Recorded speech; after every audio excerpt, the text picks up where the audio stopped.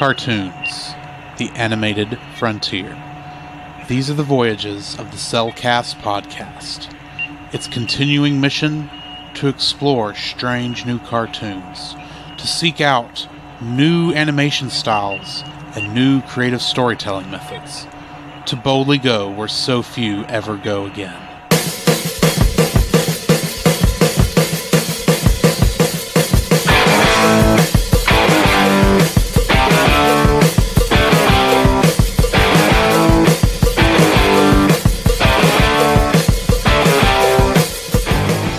Welcome to another episode of the Cellcast.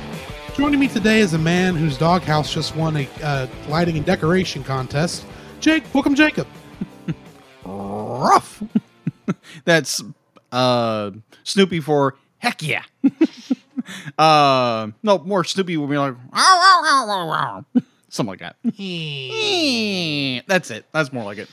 Why, thank you. Let me introduce our co-host, a man who is just trying not to pull a Charlie Brown. Welcome, Drew. Well, I mean, sometimes you just get depressed. That is true. You sometimes just don't feel like getting into Christmas because it's too commercialized. That is true. But then I quit working at Walmart, and I just feel fine. Yeah. How are you doing, Jacob? Man, I'm doing pretty good. It's been a very long week. It's been a long week. It's been a long weekend, but it's a very enjoyable weekend. I'll get into that in a few minutes. Right. But first, we've got our trivia question for this week. We do. And this week's trivia question was, what book, chapter, and verse does Linus recite in A Charlie Brown Christmas? Mm-hmm. Do you know? It's Luke 1? No, it's Luke 2. Mm-hmm. Luke 2. I'm not sure the verse, though.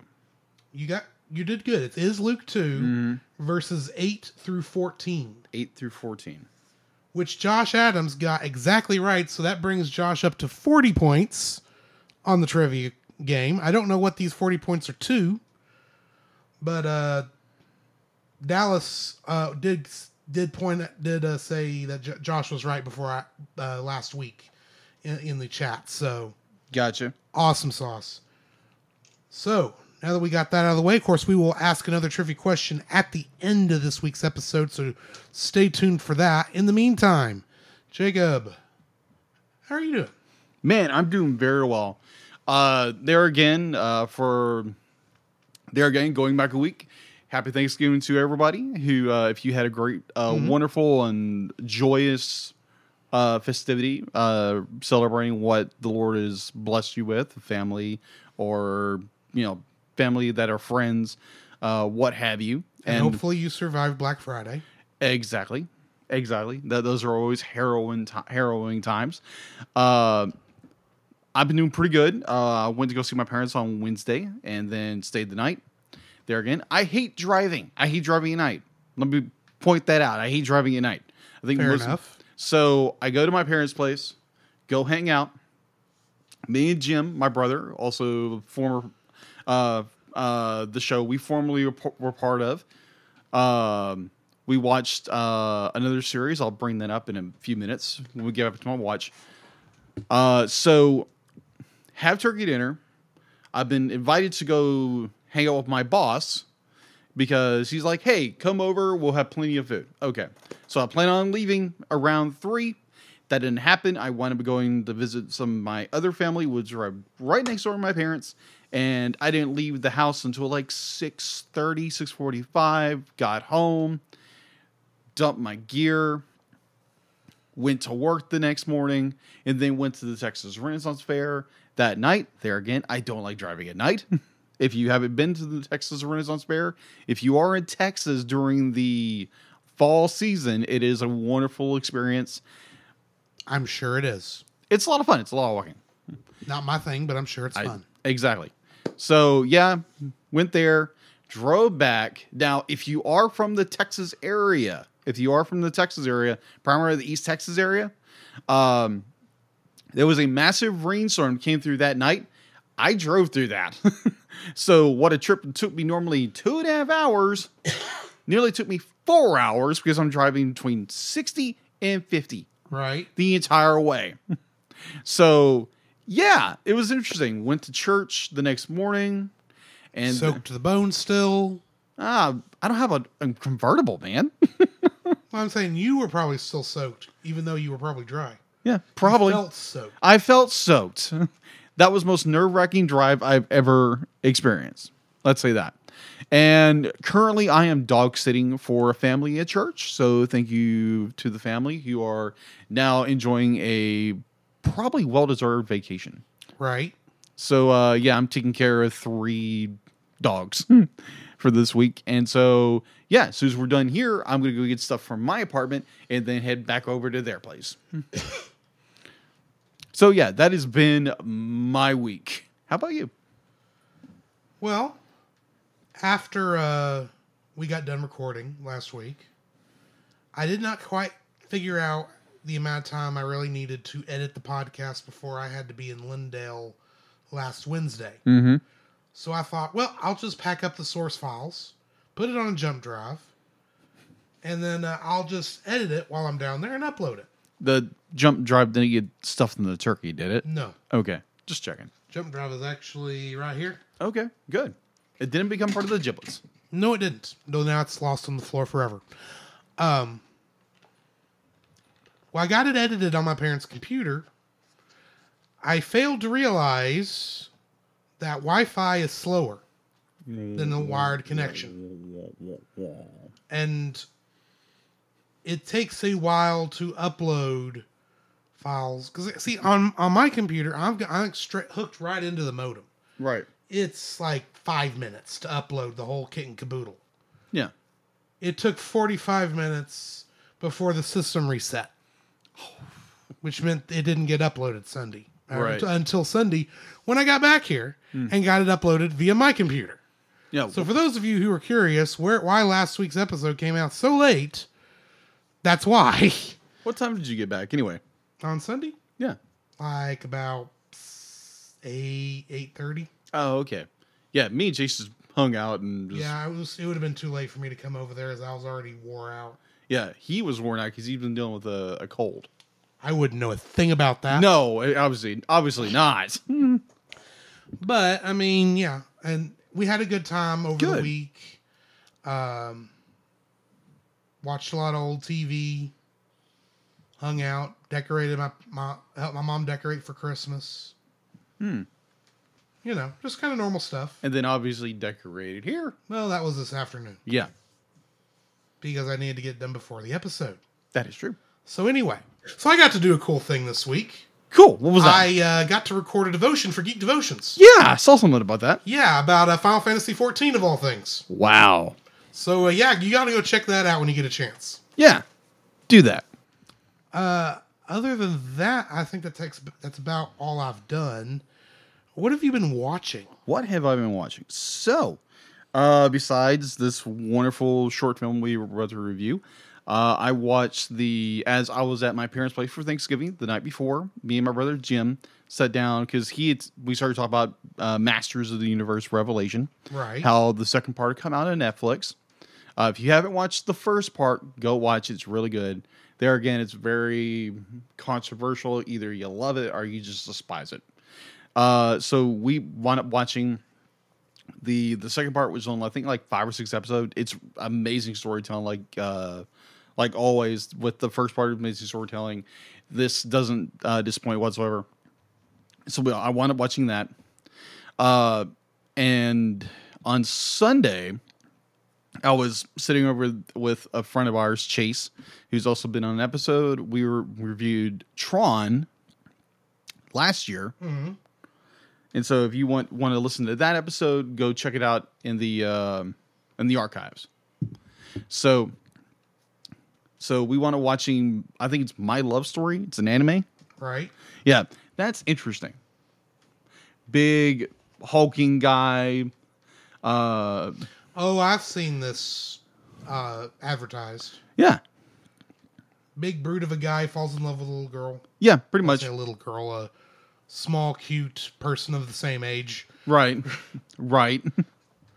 Yeah, it's interesting. It's interesting how that be like it's the storytelling and the how real they get the emotions, and it's not just like, oh, head over heels and nothing's wrong with their relationship whatsoever.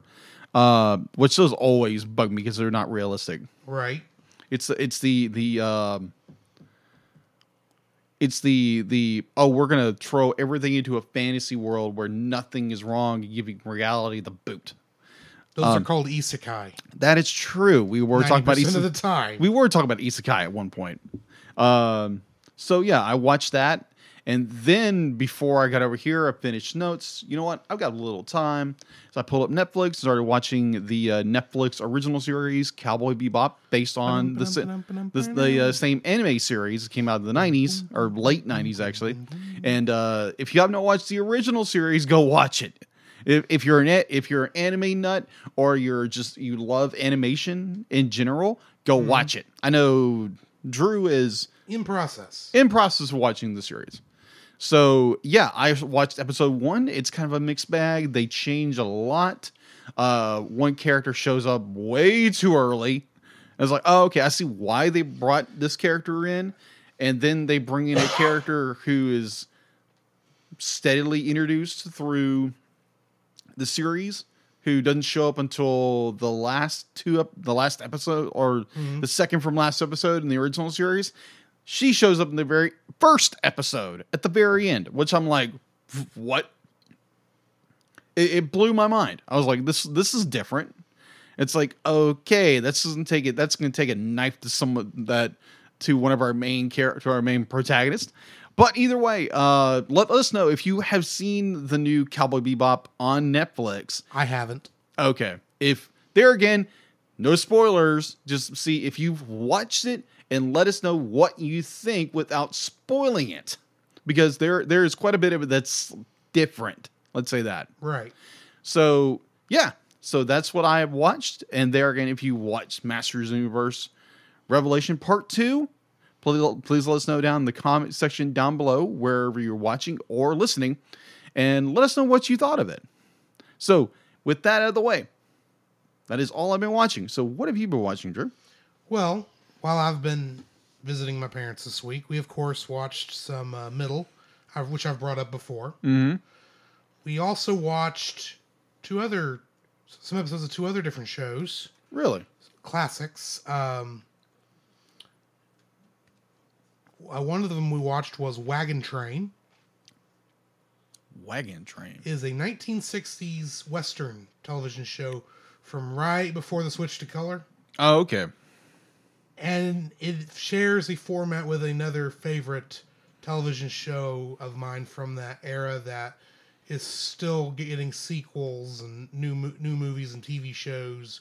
And we've even reviewed some of the franchise on this show. Do tell. Well, I mean, one of the ships is right here. Star Trek. Yeah. Of course. That's the original. In fact, Star Trek has always been called the Wagon Train. I got stars. Live long and prosper. Yeah. But so we watched some of that, and then we also watched another show, another black and white Western from that era. Mm-hmm. That has a very, very popular theme song. Rawhide. Ah, okay. That's an interesting show. Okay. I give that a shot if you've never seen it. It's a fun little Western show. It's very much it's similar to Wagon Train in that it's every place they go, there's a different incident. Yeah. While they're trying to drive these cattle. Yeah. So it is very episodic, but I mean each of the individual stories we saw were very good. So, yeah, we watched that. Watched an old movie from the 80s that I enjoy called War Games, starring Matthew Broderick. I keep hearing about this movie. I haven't watched it yet. You need to watch it. I think I've got a copy of it lying around here somewhere. Okay. May let you borrow it. Thanks. And that's pretty much... Oh, no, I take it back. There's some other things. I'm now caught up on Discovery, Season 2. Okay. Season 2. Season 4, as it's come out. First 2 episodes. And another little show that is started streaming Wednesday. About a archer at Christmas time. Oh, Hawkeye. Yes. How is that? First two episodes so far have been pretty good. I'm looking forward to the next one in the morning. Okay. Since you can stream now, I can actually watch it. you can actually keep up. But you've got some other shows to keep up. I do have a large catalog of stuff to watch. You will. I understand one day you will get caught up. Mm-hmm. Mandalorian. Okay, Mandalorian. Because Book of Fett's coming out later this month. Next month. Yeah. Whatever. It's the last day of November. I don't care. At the end of December, we got Book of Fett coming, and I'm looking forward to it. At least I learned that it's actually book of Bubba Fett is going to be shorter. Bubba Fett? I said it wrong. I've always called redneck Boba Fett is what I'm getting. That is Boba Fett with a pot belly. Which, considering when he... In my defense, I've always called it Bubba Fett. It's Boba Fett. Boba Fett. I'd be like... Boba Tea. Boba Fett. Not Bubba Fett. Okay. I don't know why I've always called it that. I don't know why. Same reason you also called it Star Trek. Probably. It's just how you heard it the first time and you kept calling it that. Probably. Until somebody corrected you. Yeah. Either way. Anyway, yeah, so, and other than that, the only thing I've been playing has been Spider-Man Miles Morales. Gotcha. On my PS5. It is an awesome game. Cool. Highly, especially this, it's good for this time of year because it's a Christmas game. Really? It takes place at Christmas in New York City. Mm. And the snow effects. Mm. You know how when we watch something in 3D and they do particle effects, it's always iffy whether it works or not? Yeah. Works beautifully on this thing. Good. All the snow effects, it's not just like a snow filter where the snow's going all different ways. Mm-hmm. It actually looks like snow is falling in a especially in blizzard conditions. Okay. You can see the snow being twists in the wind and everything. It's awesome. Nice. And I swear they chose they designed the Tinkerer and the Underground based on the fact that the system has ray tracing. Nice. Because they all are glowy neon people.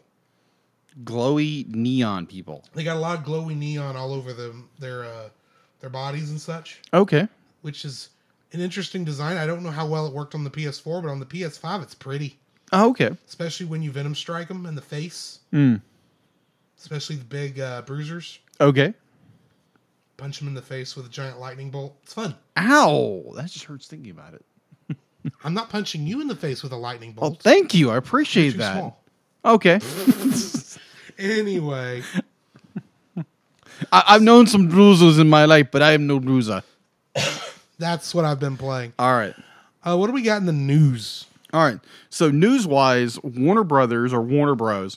Dropped the first official trailer for what they're calling a furry feature outing of DC's Legends of Super Pets. Starring and produced... This is an interesting concept. Yes, it is. Starring and produced by Dwayne Johnson, a.k.a. The Rock. Of course, because he's Crypto. Yeah, he's the voice of Crypto, the super dog. It's written and directed by Jared Steinert for the Lego Batman movie.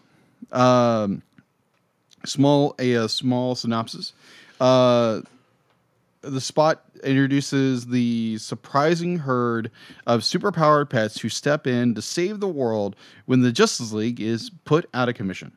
This film will be released by Warner Bros. Pictured in theaters internationally beginning May 18th, 2022 in North America on May 20th, 2022. All right, so there's a new movie coming to Netflix. Like there's always coming something to Netflix. Right. Coming from Silvergate Media. They were releasing Oughta and the Mountain King, an epic 80-minute movie special, which will launch exclusively on Netflix on December 30th. Apparently, it's adapted from a Luke Pearson's 6th graphic novel of the Oughta series. And apparently, it's finding Oughta stranded in troll country with with the body of a troll. That's all the description I get of it. Okay. So I've never heard of this. It sounds like an interesting synopsis in a way. So yeah, if you want to go check that out, you're more than welcome to. I might check it out myself. So that's all I have in the news. All right, then we need to get into our spoiler-free thoughts on A Charlie Brown Christmas. Yes. This was actually the first time I watched this thing all the way through. Really? Yeah, for whatever reason, I've never watched this before, except for bits and pieces, except for there may be a chance I saw it a long time ago when I was a kid once. Okay. Because I remember the thing about the aluminum Christmas trees. Yeah. But I don't think I think I may have came in the middle of it. I don't think I watched it from the beginning until this viewing. Okay.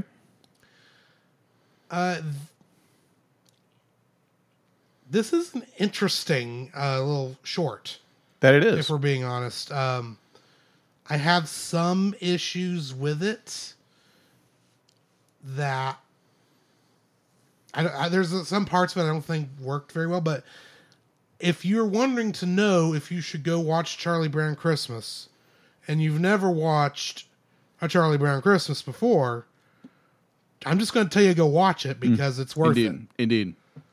There are some issues which I'll get into later, but other than that, it's just a fun little 30-minute short, and I don't regret watching it. So yeah. What are your thoughts? Kind of like Drew, like most people, I've probably seen this movie periodically throughout the year, starting from a young lad until more recently. I was able to watch it on Apple Plus TV. There again, I was over at another person's house, dog sitting, and watching it on my iPad. And their internet kept. Well, I don't think it was the internet. It was something. Was the content was dropping. So I was. This is a 25-minute episode, and it took me like 40, nearly an hour to watch it. So that was fun. Right. But it's overall, it's a really, really great story. It's kids being kids, and kids are, goofy and silly and just can be incredibly cruel to each other, like adults can. Mm-hmm. But it has a very nice, warm, positive end, and it's an enjoyable little film. It's an enjoyable little short film. So there again, if you haven't watched it, go watch, or if you haven't watched it entirely, like most of us haven't, go watch it. There again, you can watch it. You can stream it, or you can watch it most places. You can purchase it most places, or you can watch it on Amazon or Apple Plus because they have the exclusive rights to it right now. So yeah, what do you got to lose? Go watch it. 25 minutes. It's worth your time. Indeed. So join us on the other side of the break, and we will get to talking about this thing.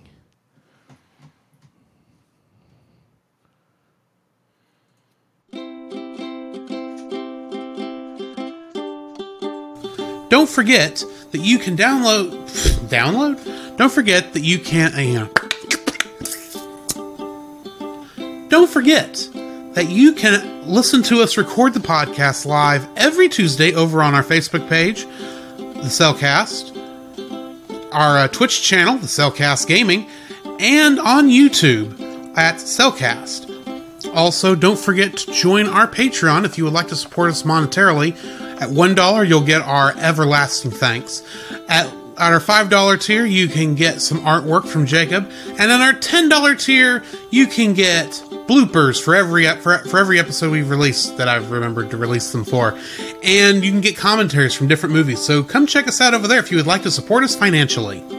This podcast is part of the Culture Box Media Network. For more great content like this, please check out the link in the description. There you can find other great shows, such as The Untold Podcast, which is a speculative fiction podcast utilizing the genres of sci-fi, fantasy, and horror, among others, in order to engage the culture's imagination from a Christian worldview. Every month, Nathan James Norman produces and narrates a new story presented in a unique and dynamic way. You can check out their podcast at untoldpodcast.com. Also, we are a part of Pop Americana, where you can enjoy other shows like Franchise Fatigue, Do you like movies? Of course you do. I bet you even like big movie franchises like Star Wars, the Marvel Cinematic Universe, and Indiana Jones. And obviously, since you listen to us, you must like listening to movie reviews. But what if I were to tell you there is a podcast that reviews film series one movie at a time? You'd like that? Well, then go check out the Franchise Fatigue podcast over on your favorite podcast catcher and listen to James and Gabe give an in-depth analysis and review on every movie in your favorite franchise.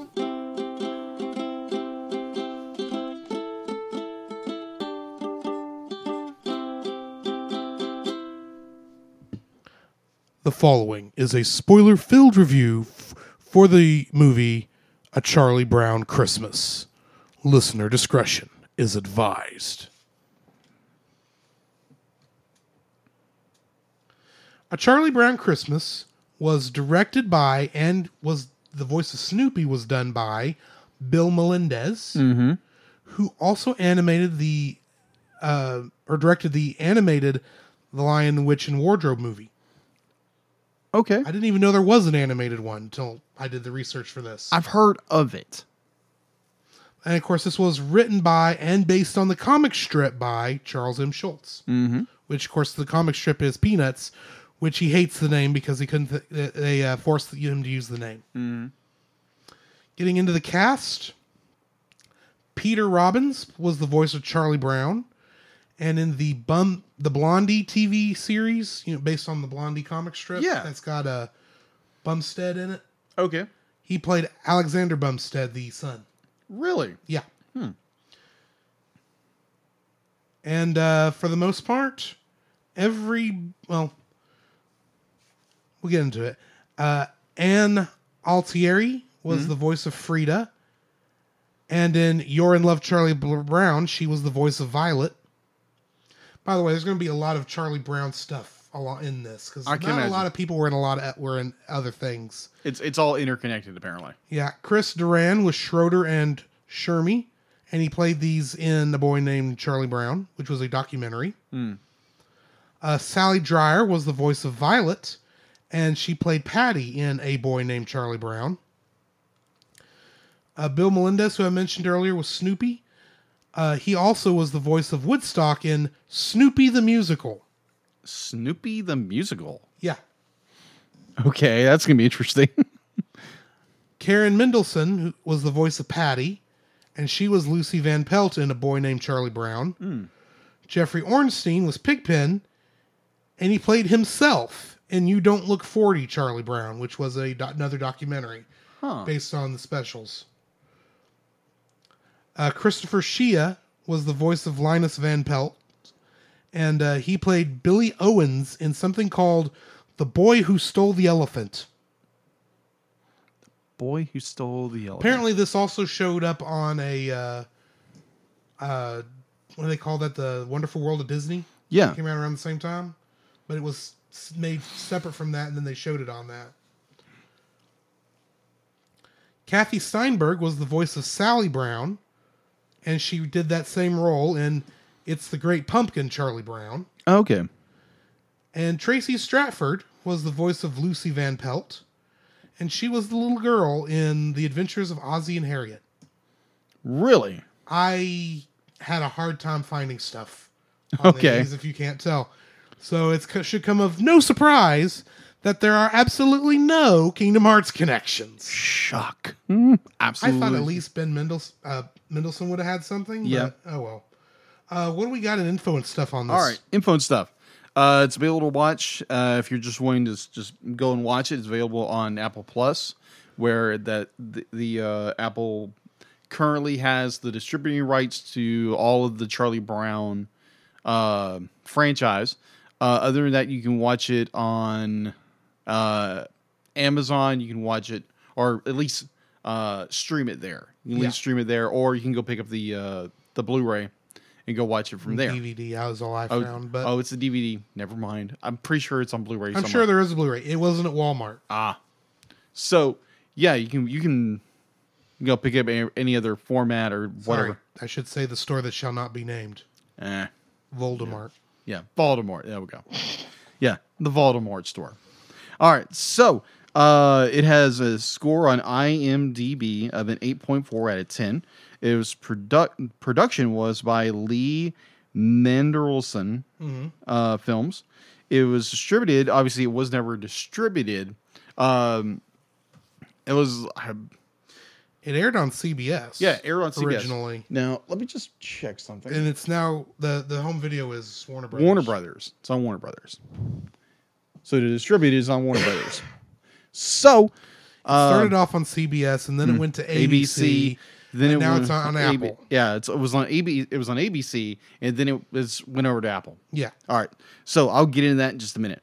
All right. So sorry, I jumped ahead. No, you're good, bro. You're good. It premiered on CBS. It was released on December 9th, 1969 at 7 p.m. Eastern Standard Time. They thought it would be a flop. Apparently I was before the Monsters. Apparently. It had an estimated 15.4 million people watch it, and it came in second in the ratings behind Bonanza on NBC. Mm-hmm. The special was originally broadcast on CBS in '65, and rerun every year from '66 until 2000. Beginning with the Christmas holidays of 2001, ABC held the rights for the special. And on December 6, 2001, a half-hour documentary, which the special was titled The Making of Charlie Brown's Christmas, hosted by Whoopi Goldberg, aired on ABC. The show's 40th anniversary broadcast was aired December 6, 2005, having the highest rating, the highest rating in its time slot. The 50th anniversary was aired December 30th, 2015, featuring a full 2-hour time slot with padded by the special. It's Your 50th Christmas, Charlie Brown, which was hosted by Kristen Bell. On October 2020, Apple TV Plus acquired exclusive rights for all Peanuts-related media under the terms of agreement. Apple TV Plus made a Charlie Brown Christmas and 2 other holiday specials. It's the Great Pumpkin, Charlie Brown, and a Charlie Brown Thanksgiving, available for free from the platform during a 3-day window. The window for a Charlie Brown Christmas was December 11th through the 13th of 2020. Subscribers to Apple TV Plus have a broader window to watch the special. All right, going to home release. In 1984, the special was released on VHS and Betamax by Media Home Entertainment, along with You're Not Elected, Charlie Brown. In 1987, the special was released on VHS by High Top Video. In 1991, the special was released for a limited time on VHS through Shell Oil for sale at their gas stations. Really? Yeah. I remember something like that going to the station. It's like, wait a minute, that movie's here. That's weird. So moving forward, on September 28th, 1994, the special was released by Paramount on VHS. A Laserdisc was released by Paramount, distributed by Pioneer in 1996. The second side contained the 1979 special, You're the Greatest Charlie Brown. In September 2020, it was released on DVD. Bonus feature included the 1992 special, It's Christmas Time Again, Charlie Brown. On September 23rd, 2008, Warner Home Video, which held the rights for the Peanuts special, reverted earlier that year, released the remastered DVD bonus, which included the restored version of Christmas Time Again and a new documentary titled A Christmas Miracle, the making of a Charlie Brown Christmas. On October 6th, 2009, it was released on high-definition Blu-ray disc by Warner in remastered Dolby 5.1 surround sound. This disc also contained It's Christmas Time Again, It's Christmas Time Again, A Christmas Miracle, a DVD of the special, and a digital copy. Let's see. It was available it's still available through iTunes, PlayStation Network, Amazon, Google. You can watch those through those providers. In December 2014, the 50th anniversary two disc DVD set was released. It also featured the special It's Christmas Time Again, Charlie Brown, and the making of the documentary from the previous editions. On October 31st, 2017, it was released on 4K UHD Blu-ray disc containing It's Christmas Time Again, Charlie Brown, and the making of special. So that is all I have on info and stuff. You missed one little thing. What did I miss? Who was one of the producers for this? What company that has been scrubbed? Their involvement has been scrubbed from the film due to FCC regulations that came after this film was made. A certain company. Coca-Cola. Yeah, in fact, there's actually many cut scenes in here because they had to cut the Coca-Cola stuff out. That makes sense now. Because the FCC changes require them not to have such blatant sponsorship. Really?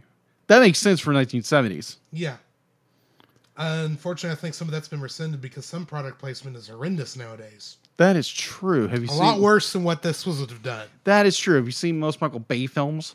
But yeah, they actually, this would not have happened had Coca-Cola not contacted King Feature Syndicate to produce a Christmas special. Really? Yeah. Interesting. Now that makes sense for one scene that kind of bugged me a little bit, and I'll get into one that. Of the editing pieces in here is because of that too. Ah, okay.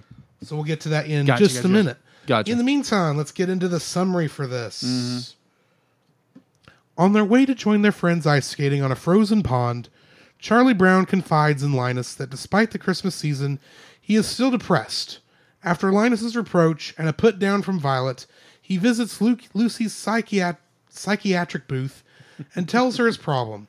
She suggests that he direct the group's annual Christmas play to get him involved, and he accepts. Charlie Brown becomes even more discouraged by his observation of Christmas's commercialization as he heads for the rehearsal. Lucy laments over not receiving real estate for Christmas. Snoopy redecorates his doghouse for a neighborhood lights and display contest, and Charlie Brown's younger sister Sally asks him to write a greedy letter to Santa Claus.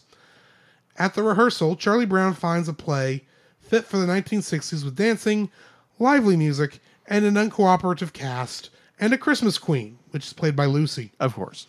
Sensing the play needs a more proper mood, Charlie Brown recommends a Christmas tree.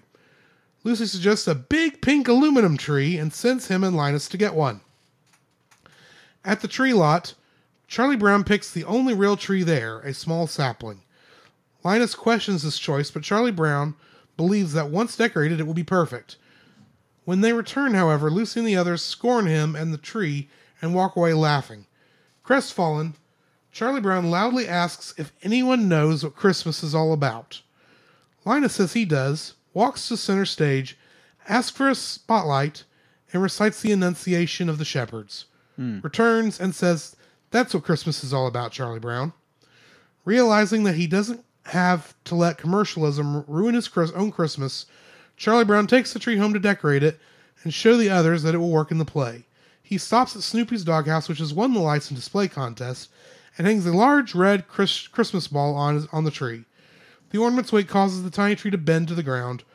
Believing he has killed the tree, Charlie Brown dejectedly walks away. The others realize that they were too hard on Charlie Brown and quietly follow him.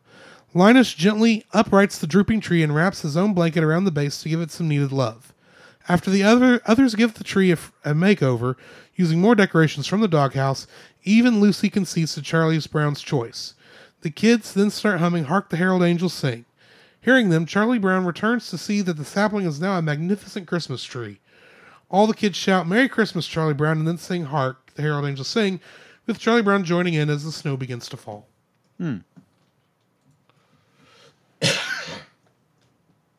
Getting into the trivia for this, Kathy Steinberg, who did the voice of Sally Brown, had not yet learned to read at the time of production. Really? So she had to be fed her lines, often a word or syllable at a time, which explains the rather choppy delivery of the line, "All I want is what I have coming to me. All I want is my fair share." This broke many of the rules prevalent for animated holiday specials during the 1960s. It didn't make use of a laugh track. Real children were used for the character voices instead of adult actors imitating children's voices, and biblical references were used to illustrate the true meaning of Christmas.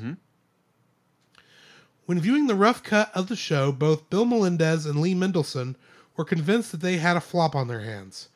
After it premiered, they were happily surprised and shocked at the high ratings and excellent reviews that the show received.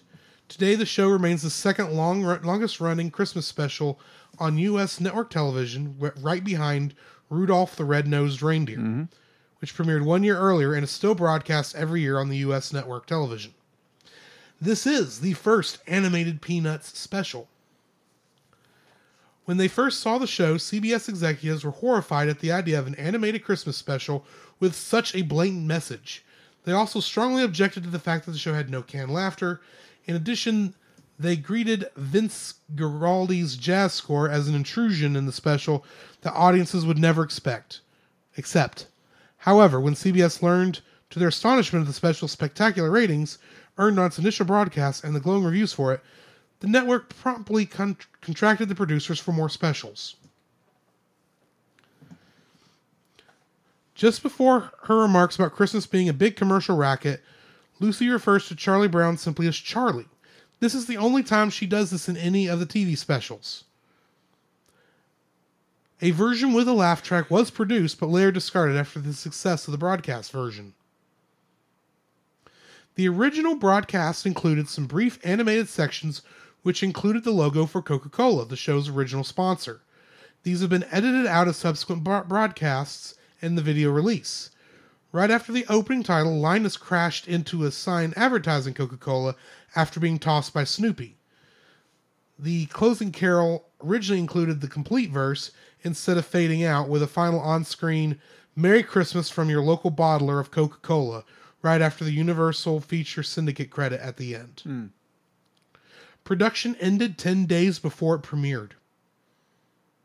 10 days before? Yeah. Wow, that's a short. Yeah. Yeah. Snoopy's doghouse is blue in the special. Following this, it would be red. None of the children who voiced the characters received credit at the end of the short. That's a shame.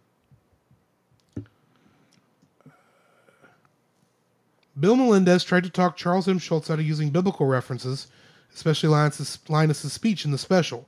Schultz reportedly won him over by saying, "If we don't do it, who will?" As it turned out, Linus's recitation was hailed as one of the most powerful moments in the highly acclaimed special. In the comic strip, one of the reoccurring early theme was Linus's fear of reciting this biblical passage in the Christmas pageant. Last but not least, when A Charlie Brown Christmas won an Emmy for Outstanding Children's Program in 1966, only Lee Mendelson and Bill Melendez were called to accept the award, but they made sure that Charles Schultz was with them to give the acceptance speech. Schultz's speech simply went, "Charlie Brown's not used to winning, so we thank you." Wow. And that brings us to the end of the trivia. Wow. What is your first like? My first like is actually a scene.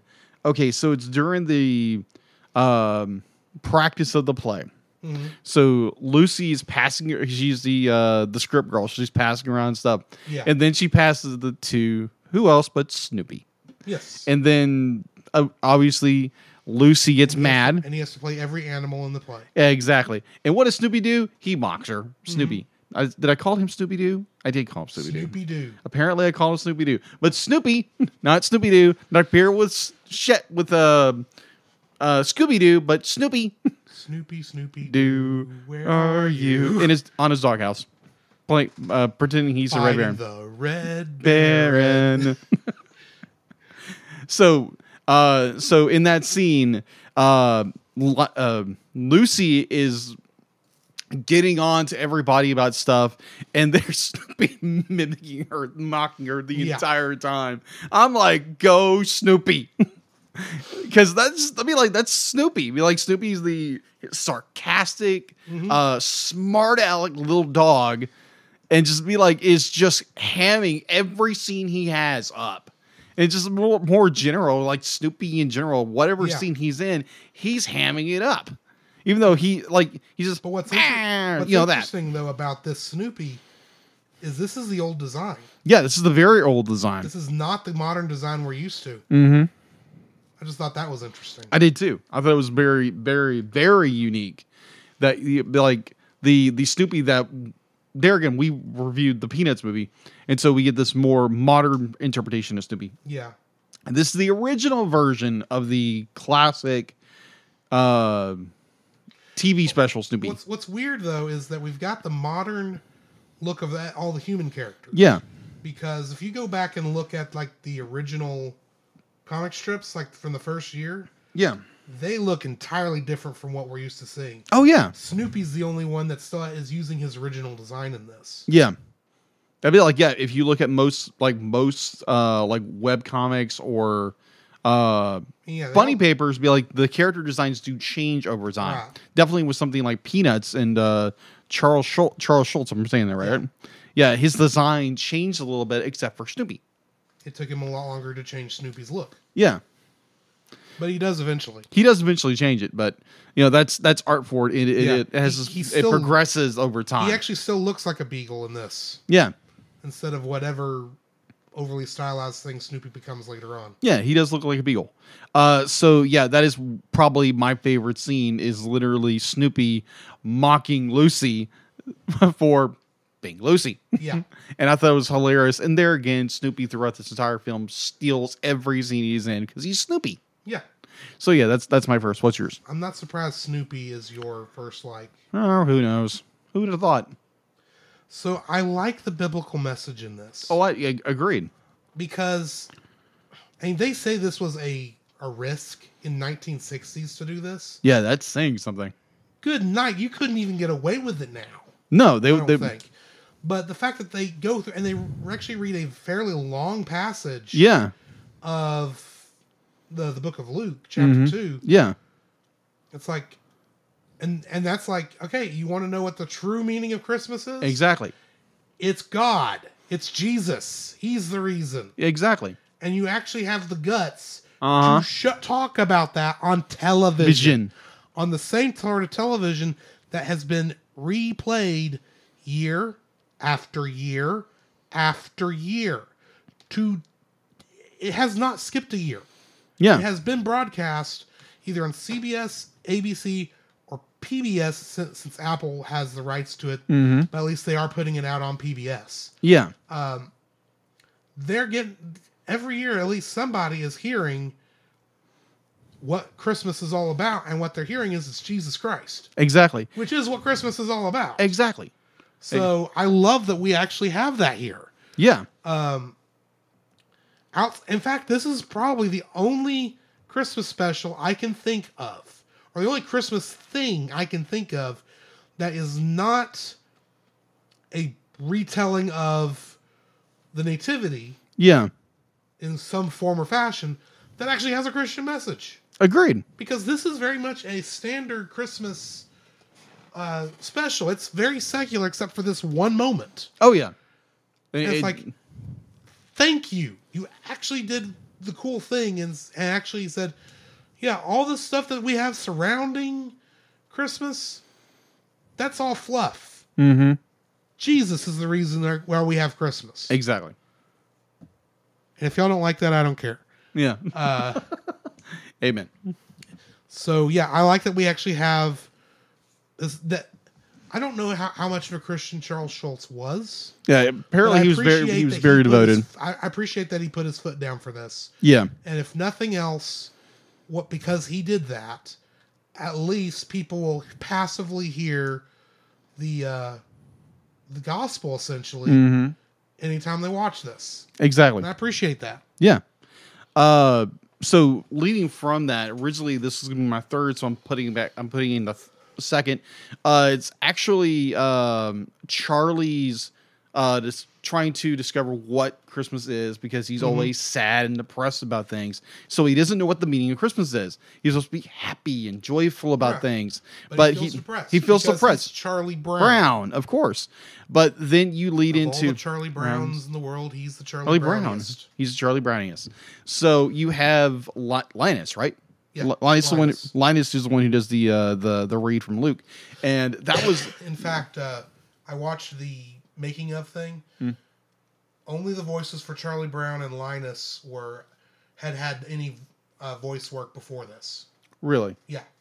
Interesting. So they were the only ones who actually knew how to act. That makes sense. The rest were just kids. Yeah. Just reading lines. And then having fun. Exactly. Yeah, that's what you do when you're a kid. You have fun. Yeah. So yeah, the Linus is reading from the book of Luke, and the whole reason behind Christmas is the birth of Jesus. Now there's a lot of detractors out there. They'd be like, well, Jesus wasn't born a major. That couldn't have happened. Well, this stuff did happen. They've scientifically proven it. So go look that information up yourself. If you don't want to believe the biblical telling of the birth of Jesus, go look up the historical data. It backs it up. Which that's something I love, being a history nerd and being a devoted Christian. You get those two, they smack together. And it's just more be like the idea that it's like, yes, Christianity did take a lot of things from other cultures as they absorb them into the Christian faith. But at the core of its story is Jesus' birth, his miraculous birth in a manger to a virgin to come and save the world. Right.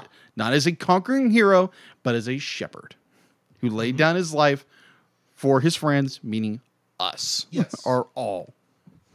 So I really enjoyed that they actually Schultz took the guts, took the chance to, like, I'm not trying to repeat what Drew said, but took the opportunity to share the gospel, even though it's a very small, minute telling, and only a part of the gospel. It's only a small part of it, and it was so amazing to see that, definitely for the first time in like years, probably since I was a kid watching this, and like really understanding what kind of impact that takes, definitely with a national audience, and in some cases a world audience, where some people have never heard the name of Jesus. They're like, oh, who is this Jesus person that was born, that was born in a manger? Now, was Jesus born in December? We don't know that. This was more absorbed from... Most likely not. It's absorbed from different cultures. Anyway. Yeah, either way. There again, history nerd. I nerd out about this stuff. Yeah, that's why I'm trying to get you back on track. Yeah, thank you. So, yes, that scene was very, very moving, very powerful. And, yeah, I thoroughly enjoyed it. And it was very much the reason for... not. It sounds cheesy, but it's a reason for the season. And it's the birth of Christ. So that's why we celebrate it. So... that's my number 2. My second is it's an effective use of simple animation. Okay. This is not an expensive cartoon. No, it's not. In any way, shape, or form. No. I mean, the hardest part you have here is the fact that it was, I think, only the second time they had ever tried to animate the Peanuts characters. The time before that being a car commercial. Really? That was in black and white. So there are interesting things like that little tuft of hair on Charlie Brown's head. Yeah. when he's facing the camera, it's in one location, but when he's facing to the side, it's kind of just like sticking up. Yeah. And not connected in any way, shape, or form to where it is on the front of his face when he's facing the camera. So they had to figure out a way to animate that, which I thought was interesting. But I mean, the fact that, I mean, it is using the cartoon line art as its for its character models, which I appreciate. That's hard. This is not a very simple look in reality. No, it's not. It's very sketchy in the way it's designed, and to actually have it animate correctly to a point where it doesn't feel awkward most of the time. Right. There are some instances where it's like, oh yeah, this was cheap animation. Yeah. But the fact that on that cheap scale, they were able to produce this very nice, simple looking to most people, little cartoon on obviously a shoestring budget. I'm amazed that it came out as good as it did, to be honest. And Agreed. They used the animation effectively. I mean, there's only about, I think, 7 backgrounds from this whole thing. Yeah. They reused the animation of Linus and Charlie Brown from the beginning of the movie when they're going to the Christmas tree farm, the aluminum Christmas tree farm. Gotcha. Which, by the way, I didn't know aluminum Christmas trees were a thing until I watched this. Apparently, aluminum Christmas trees went out of favor 2 years after this movie came out. I wonder if this movie had an effect on them. Maybe. You never know. It could have. I don't know. But they're gone now. Now our fake trees are made out of plastic and vinyl, like the one behind me. Right.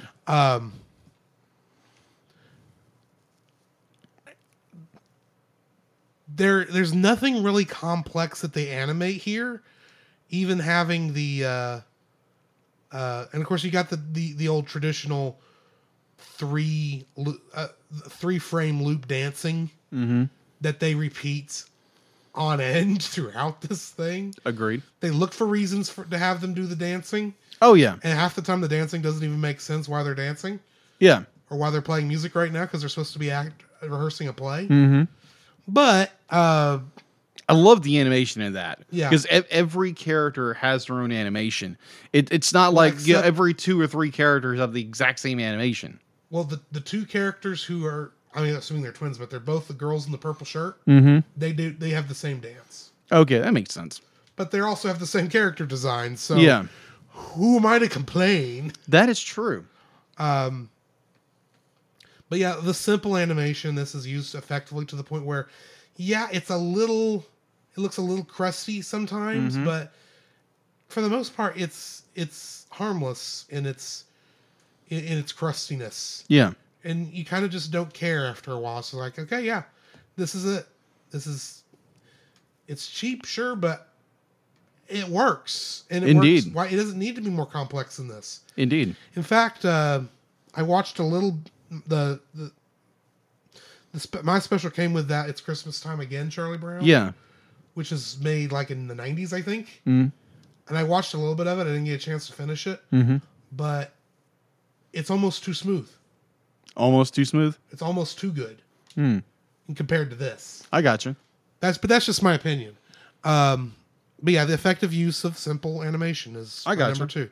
What's your third like? All right. So before I get into my third like in this film, I know we just mentioned that Linus does quote scripture in this movie. So yes, I just wanted to from the King James version. Well, I'm not using King James version because I'm using the ESV version. So I'd like to read that to you right now. All right. So going to Luke 2, starting at 8. In the same region, there was shepherds out in the field, keeping watch over the fold by night. And an angel of the Lord appeared to them, and the glory of the Lord shone upon them. There again, it's more than one angel. And they were filled with fear. And the angel said to them, "Fear not, for behold, I bring good news of great joy that will be to all the people, for unto you is born this day in the city of David a Savior. A Savior who is Christ the Lord. And this will be the sign to you. You will find a baby wrapped in swaddling clothes and lying in a manger. And suddenly there was an angel of multitude in the heavenly host praised the Lord and started singing, glories to the Lord in the highest, and on earth peace among those with whom he is pleased. Just that'd be kind of give people who maybe don't know what we're talking about. That's what it's referring to. Okay. All right. So going into my third like. So going back to Drew's third like, it's in the same vein. Second or one. first. I don't know which one you're referring to because I haven't said my third. Well, your third like. I haven't said my third like yet. Second like. That's what I meant to say. Your second like. Yeesh. His second like revolved around the animation. So there again, it is simple animation. It's on a shoestring budget. Mm-hmm. The scene that gets me there again, going back to the play rehearsal, where I don't remember exactly what's going on. I think it's Lucy is arguing with somebody, be like, hey, I'm going to give you 5 reasons. And she does this number. Yeah. Balls up her fist for 5. Those are good reasons. Those are good reasons. And just that simple animation of having the entire hand fold into a fist. Yeah. Like that is incredible for a movie that's done there again on a shoestring budget. And I thought that was incredible. They did that. Now, granted, it's funny. It's a funny little scene, but from an animation standpoint, nowadays it would be like, okay, let's like not even see the fold. It's more like, okay, here's a blur. 1, 2, 3, 4, 5. Yeah, exactly. Just like, that's not as fun. No, it's not. It's 1, 2, 3, 4, 5. Those are good reasons. Very good reasons. So yeah, that's my third reason. What is yours, Drew? My third like for this is the sad little Christmas tree. Oh, yeah. And what it represents. Okay. Because you think about it. That poor thing. It was the only real tree standing amongst a field of metal, perfect aluminum Christmas trees. Yes. And yet, by the time we get to the end of the film, it outshines all those fake trees. Agreed. But just a little bit of, love and care. And, nothing of its own, really. It was because of, it was because of what was put into it. Yeah.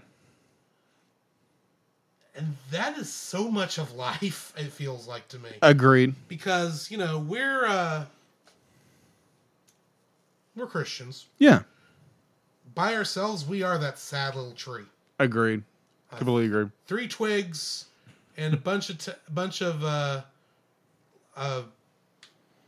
do you call those things on pine trees? The sprigs. They're not called leaves, but they do that purpose. Yeah. I know what you're talking about. I'm talking about. Yes. All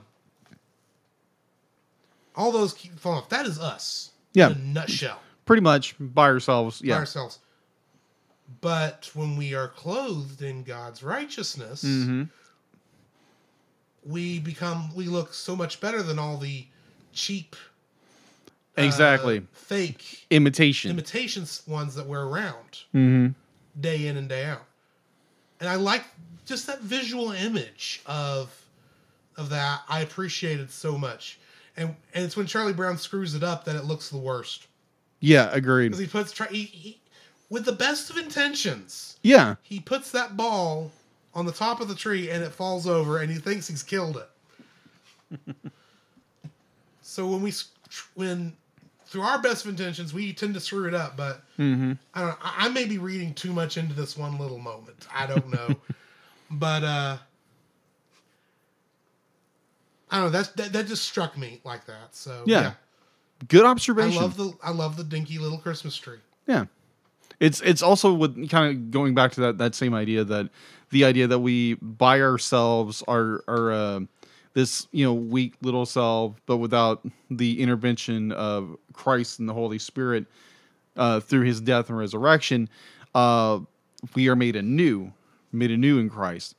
So, and the idea that once we were weak and lost, and now we are filled with the Holy Spirit, we are revived, we are renewed.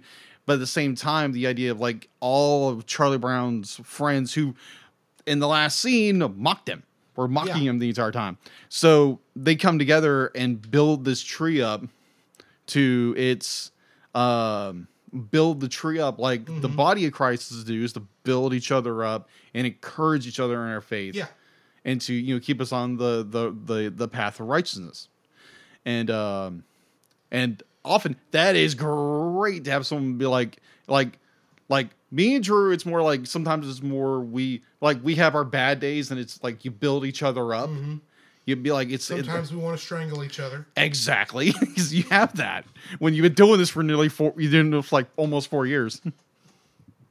So, and the exact same time, it's when you are down, the world is beating you over the head. Mm-hmm. It's great to talk to another brother or sister in Christ about it, and they can encourage you with scripture or pray over you on things, and hey, it's be like, hey, the world's gonna hate you just as Christ said he would, because it first hated me. So it's very encouraging when the body of Christ comes and builds another up when they're down and having problems, and it's good.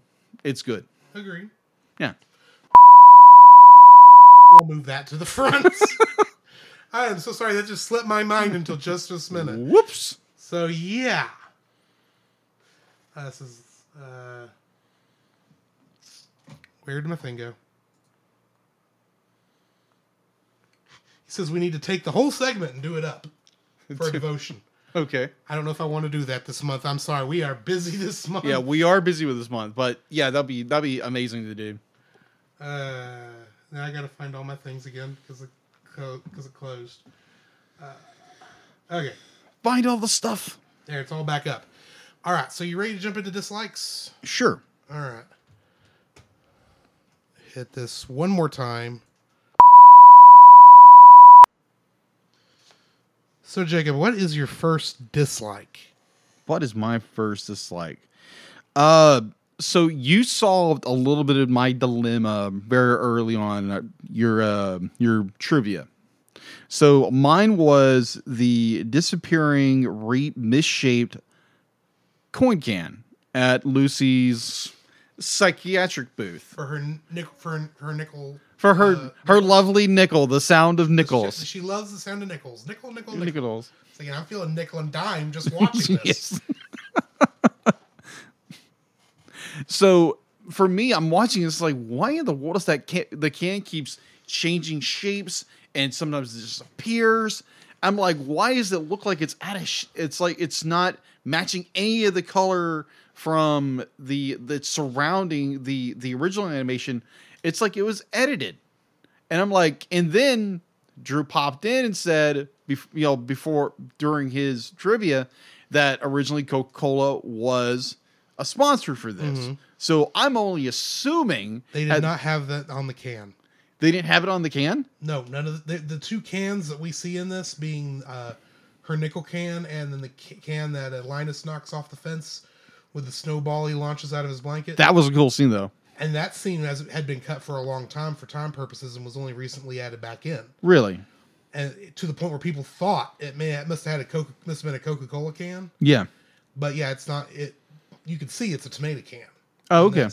I can't tell what Lucy's can was originally, but yeah, it's not a Coca-Cola can. Okay.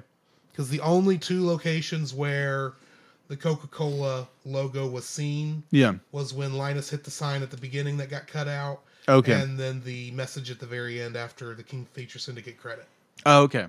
So now that's been debunked, that entire scene drove me nuts. But like, yeah, it was great that Lucy is counseling Charlie over his problem, but the entire time I'm watching this little can, which like it changes shapes every freaking change. Like every time there's a different shift in every time the camera changes. Every time the camera changes, either it's small, it's round, it looks like a can, then it looks just like a square, and then it completely disappears.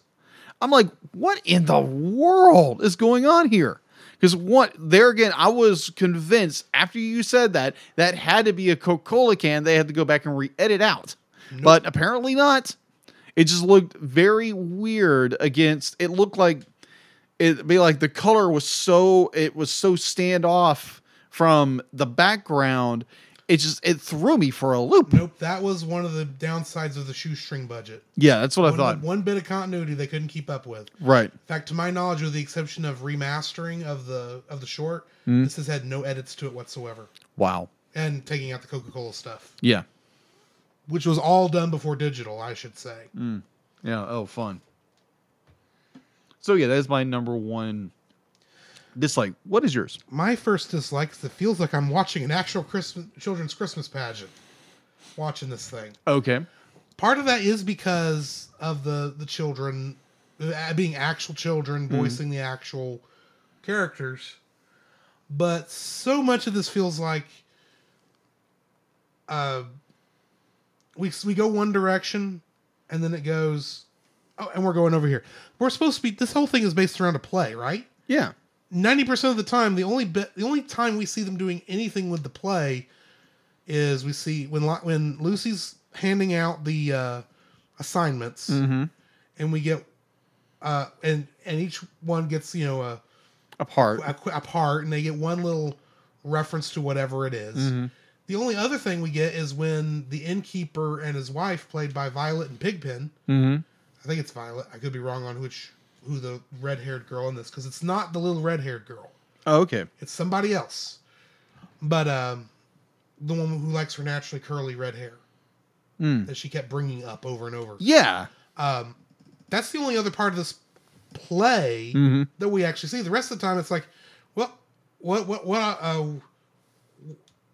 let's get ready to rehearse, and now we're dancing to Lucy and Linus again. That's the name of the song. The normal Peanuts song. Oh, okay. Oh, okay. I didn't know that.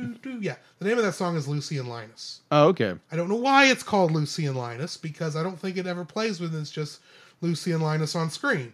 But that's the name of the song. Oh, okay. But every time they do that and they go to the dancing, I'm sitting there going, aren't y'all supposed to be rehearsing for whatever this play is? Yeah. We don't see a play in this. We just No. see, as far as we know, the play is just these kids randomly getting up on stage and dancing.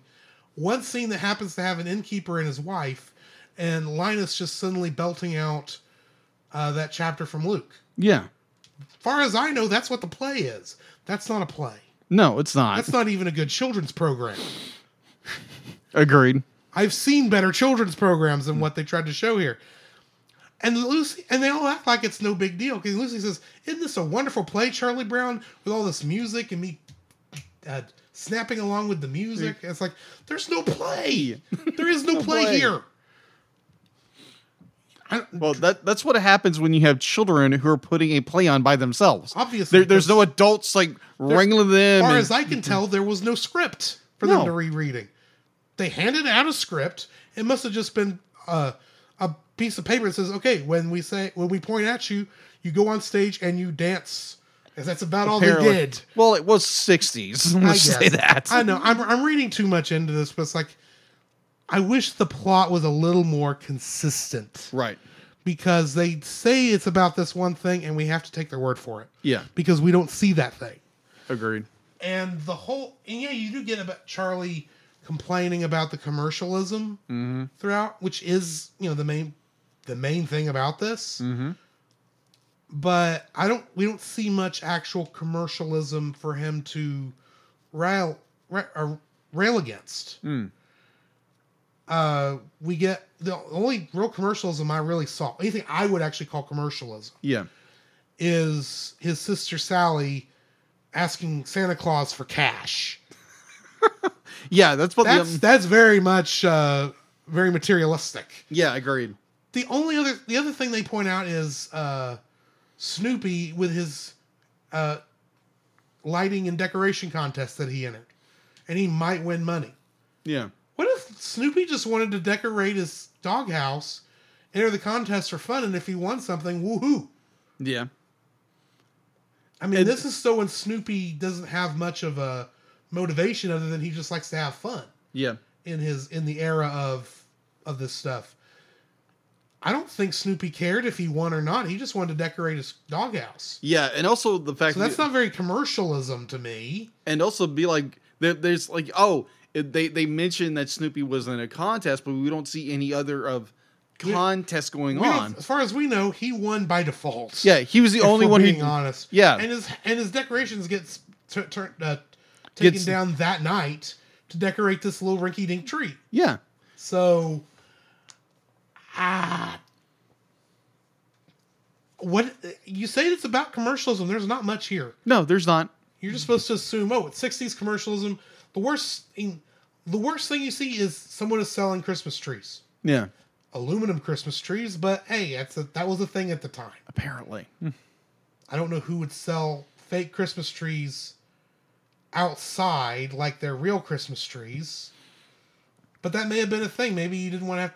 Maybe I don't know if you actually could set up or take down the aluminum Christmas trees like you can these plastic and vinyl ones we got now. Yeah. Because I never dealt with an aluminum Christmas tree. Me either. So I don't see much commercialism for Charlie Brown to be mad at. Right. Other than, someone forgot to send him a Christmas card. Actually, everyone didn't send him a Christmas card. Guess what, Charlie Brown? That's not because they hate you. It's because you're Charlie Brown. That's the shtick of this show. Pretty much. And he wants to blame me. He talks to one girl, and that's it about it. Yeah. He doesn't really go around and tell everybody. There again, it's a short. I get it. But it's more like, I didn't send you a card, Charlie. And it's just an excuse for Charlie Brown to be sarcastic. Mm-hmm. That's all it is. Yeah. I'm not saying I dislike this of the movie. It's just, I wish there was a little more show and not as much tell. Agreed. Is the best way I know how to put it, because we're told that Charlie Brown's depressed because of the commercialism in his life. We don't really get to see that. Yeah, we're told they're putting on a Christmas play. As far as I can tell, they're putting on a dance party. Pretty much. And it doesn't. None of that takes away from Linus's speech. Don't get me wrong. Right. And his recitation, but the excuses for what is going on is all told to us. It's not shown to us. Agreed. And that's kind of what I wish was different. Agreed. So what's your second dislike? My second dislike, there again, it's going back to the quote unquote the play, where Charlie is getting verbally assaulted for bringing the wrong tree. Yeah, because he wants to bring the rinky-dink tree and thinks that's going to be the best one, not bringing the aluminum one. So proof that he doesn't know his audience. Exactly. So throughout the entire scene, there's all these characters. And like I noticed throughout the entire thing where like the character's skin tone, like you would have it's one shade, and then it's like in the next frame it changed to another skin tone, another shade of whatever color. And I was like, I understand it's a cheap shoestring budget. Yes. And that drove me nuts. But you would have liked more consistency. Yeah, more consistency. I understand. Be like, go back, remaster this film, and color correct it. Depends on what the actual issue is for me. If this is present in the actual elements, like in the actual film, like if you were to actually project it onto a screen, right? I wouldn't want them to fix that because that's. I'm a purist in that way. I get that. I mean, it's like when you go back and you look at how Disney cleaned up Cinderella and you can't see half the details in her dress. That is true. They've gone back and recorrected that. I know, but that was a problem for a time. Mm-hmm. I'm much more of leave the bad animation in. I would agree with that. You know, if you're going to remake it, that's a different thing. Yeah. But or at least try to clean it up a little bit. it should be color corrected so that for a little bit of consistency. Exactly. But if the skin color is changing because it's one thing if the skin color is changing because the film is changing. Yeah. It's another thing if they accidentally used the wrong color for the skin when they were painting the cell. Yeah, that's my thought. With there again, it's they like you said before, they were making this too like up to the gun of the broadcast. They probably barely had any time for any quality control on this. Oh yeah, so that is understandable, but at the same time, be like, I really wish they would have like gone back and like tweaked it a little bit, made a little more consistency in there when it comes to Now, I will also point out one other thing neither one of us have brought up yet. What's that? We're seeing a high definition flat screen LCD progressive scan. Yeah. Of this. That was never the way this was intended to be watched. Of course. This was intended to be watched on a CRT interlay signal with half the signal getting there a split second after the other half of the signal got there. Mm-hmm. We're seeing all the warts and stuff because it's not getting smoothed over. Yeah, exactly. By the electron gun that this was intended to be watched with. Yeah. So I will throw that little bit of a shtick in there. That makes sense. Because that could actually clean up a lot of the problems we're actually talking about. Yeah. In terms of the skin tone problems. Yeah. Yeah. So Just throwing that out there. Yeah, good points. All good points. All good points. Yeah, that was my number 2 complaint was the alteration, either it's the way it was originally supposed to be projected, color problems, wasn't able to manage everything the way it should have been due to its time constraint. But overall, the like you would have one part of the skin would be like a flush tone, and the next the arm would be like a slight pink color.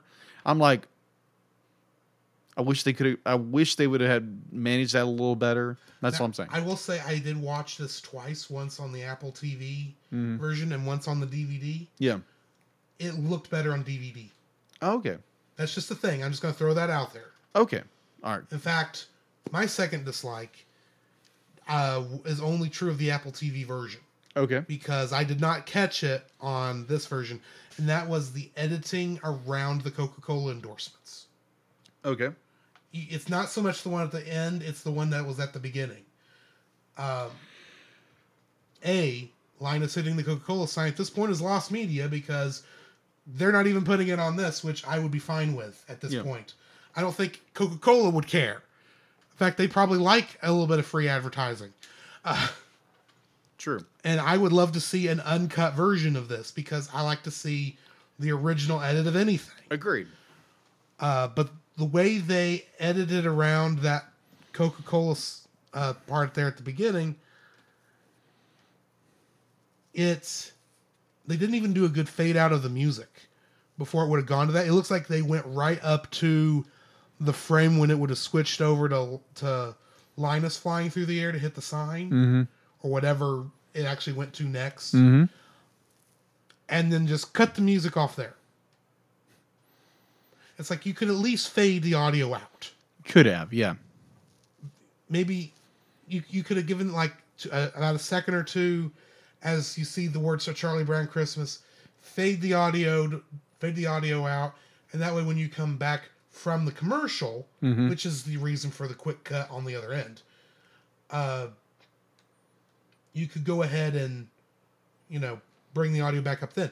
Also, this is not something we talk about much on the show because most of the time we don't have to deal with commercial breaks. That is true. That were part of the original thing. I don't know if this is the way it's situated on the Masters or if this was just how the digital version is. I want where the commercial breaks would have been, where they were designed to go in, I should say. I want 2 or 3 seconds of a black screen. Okay. That makes sense. Just so it's like, okay, this was the commercial. there is meant to be a break here. But the way they did it, it jumps from one scene right into the next. And there's a little bit of weirdness in that cut. Because it was not meant, those two scenes were not meant to be seen back to back. There was supposed to be a commercial for Sears Roebuck in there selling you, I don't know, from the 60s. What would have been a big toy? In the 60s? Yeah, Slinkies. Yeah, Slinkies. Slinky or some, or I guess I don't think Light Bright was around by then, but that there was supposed to be a commercial there for, I don't know, the Flintstones breakfast cereal for Fruity Pebbles, with Fred Flintstone and Barney Rubble doing their thing from the 60s, or something to that effect. It's not meant to go straight from this shot to this shot. There's supposed to be a separation there. Put that separation in there, please. I don't want you to make fake commercials, mind you. I just want you to put in a black screen for like a second or two. Just long enough that the mental break comes in. Wo're at the break. It went to commercial, and now we're back. That's all I want. And that would fix the edit. Okay. That would actually fix all the editing problems in this for me. Okay. Because the more I think about it, each one of even the Coca-Cola thing, Yeah. that would have been fixed if you'd have just faded to a commercial and then come back. Agreed. That's all I want. That's my second dislike. What's your you. third? My third dislike, there again, this is going back to like Drew's excellent point on his second of utilizing the fact that there were commercials. There is a lot of, if you pay attention to the line work on this, there's a lot of bleed over. There's a lot of bleed over with the character designs. Now, granted, it's not a lot, but you notice it if you pay attention to those things. Like whenever they get real close up on a character, you can see that the color bleed on it just slightly. And I understand it's part. It could have been when they scanned this in digitally and compressed it, putting it on DVD and Blu-ray, or making a digital stream. That could have caused it, because I'm fairly certain it could have been during the original broadcast. Just this little bit of a color bleed over. There again, it is the 60s. It's not a modern movie. I hope they don't remake this. No, don't remake it. Don't remake it. It's a great, perfect little short film as it is. I'll get to talk about my problems with remaking in about 2 episodes. Yeah.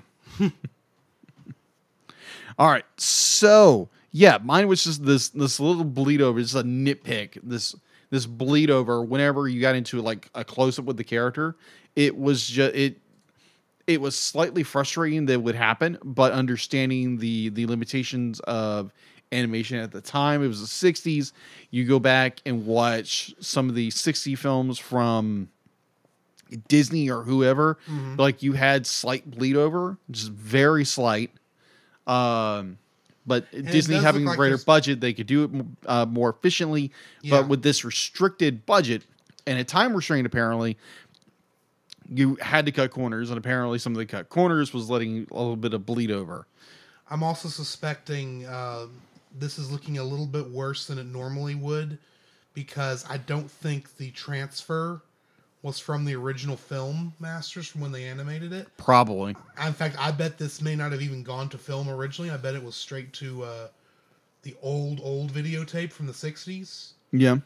Which is going to give you a little, especially over time, especially depending on how many times it was transferred. Yeah, degradation. There's going to be some degradation. That may have caused some of the weird coloring issues we were talking about. Yeah. And a lot of what you were just talking about. Yeah, agreed. So yeah, that's there again. My third is a nitpick. What is yours?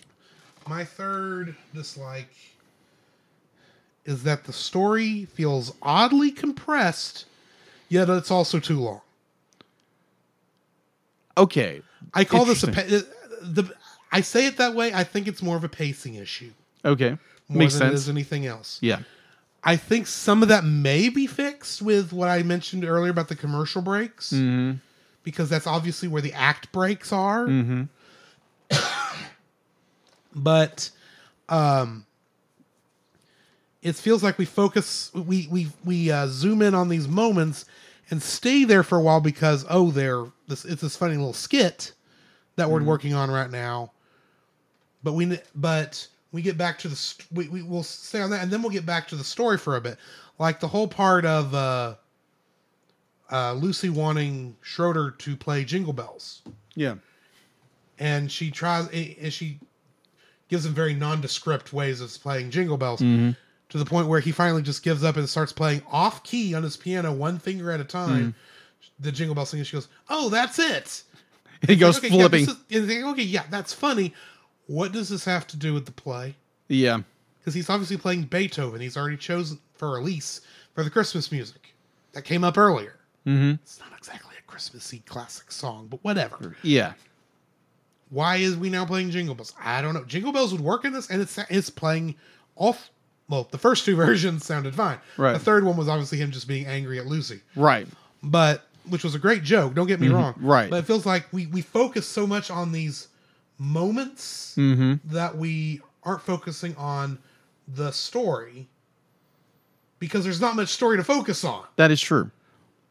And I know to some degree that's because they're trying to adapt the comic strip, which, like we talked about last week with My Neighbors the Yamadas. Yes.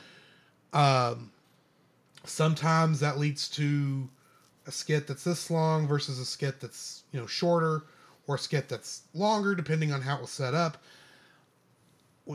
I get that. Don't get me wrong. But I still think, especially with a 30-minute short, if you either are going to be making skits where where My Neighbors the Yamadas, they actually said, yeah, this is this skit, this is this skit. They gave each skit a name. This is obviously written with the idea that this is all happening one right after another. But at the same time, it feels like there's very little story for all these things to connect into. Yeah. That's just, I think that's more of a nitpick for me. But yeah, it feels like it's too long, yet it feels like there's parts of it that are compressed in there because it's like, and now we have to hit the plot and go really, really fast, and now we're to another joke. Agreed. It's weird, and agreed. It's more of a pacing issue than anything else. And like I said, for the most part, not looking at this critically, I don't notice it. But when I watch it for the show, of course, I have to look at it critically. So I just wish the pacing was just a little bit more streamlined, a little more consistent. That's all I'm asking. All right. Which brings us to the end of our reviews, which means we need to rate this thing. What are you rating it? I am going to rate it. I'm going to give it a 9. Be like, it's an enjoyable little short. It's got a very sweet little message, even though there's not a whole lot story there. It's got amazing little message to it, and about what the meaning of Christmas is, and the joy of what Christmas should mean, and learning that lesson. I thought that was a very amazing little story. The little vignettes here and there of definitely with Snoopy just mocking Lucy was hilarious, and it's a timeless classic which should be enjoyed by all. And if you haven't watched the entire thing, watch it. If you're an adult, watch it with your kids.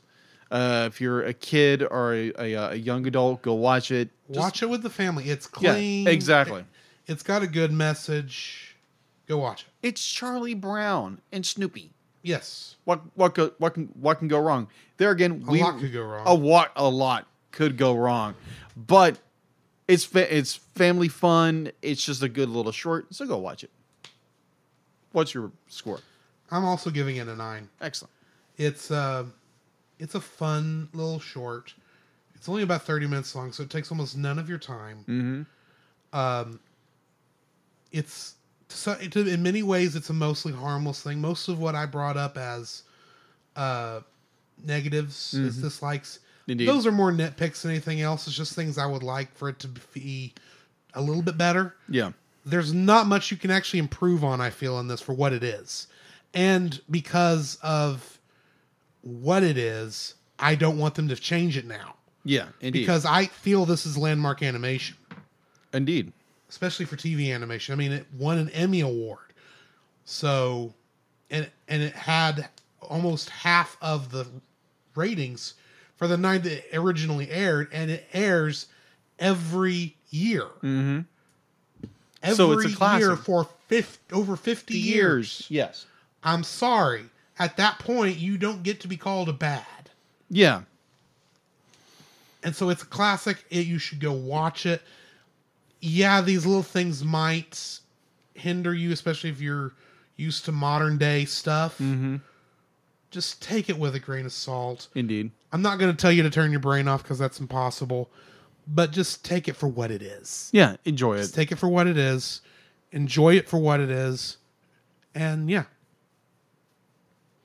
That's my thoughts on it. All right, excellent. Which brings us to the end of the episode. Mm-hmm.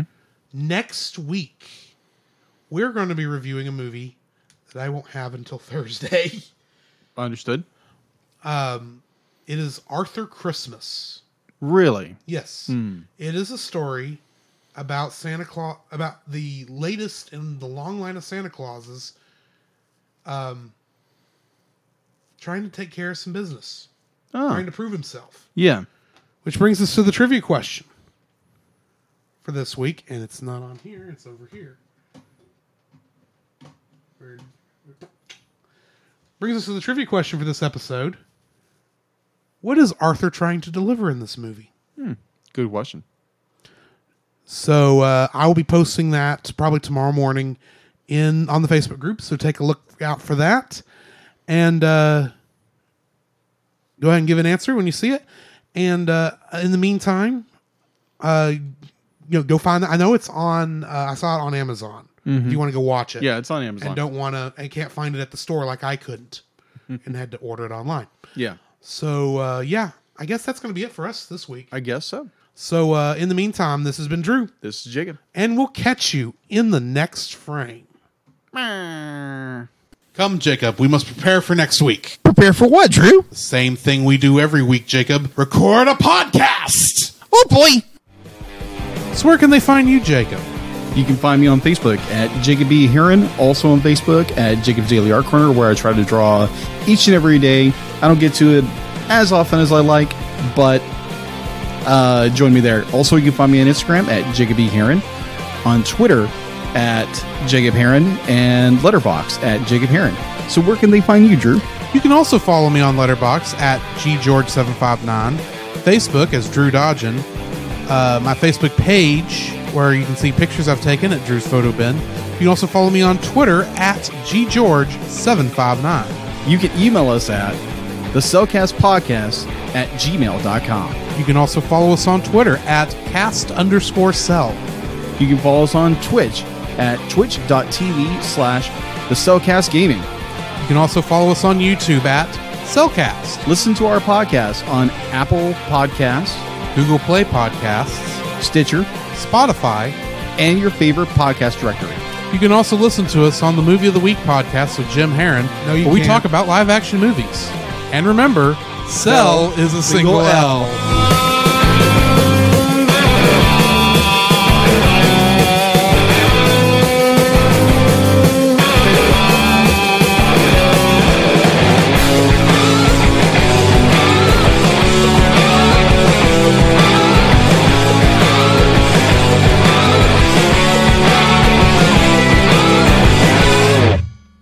Good grief.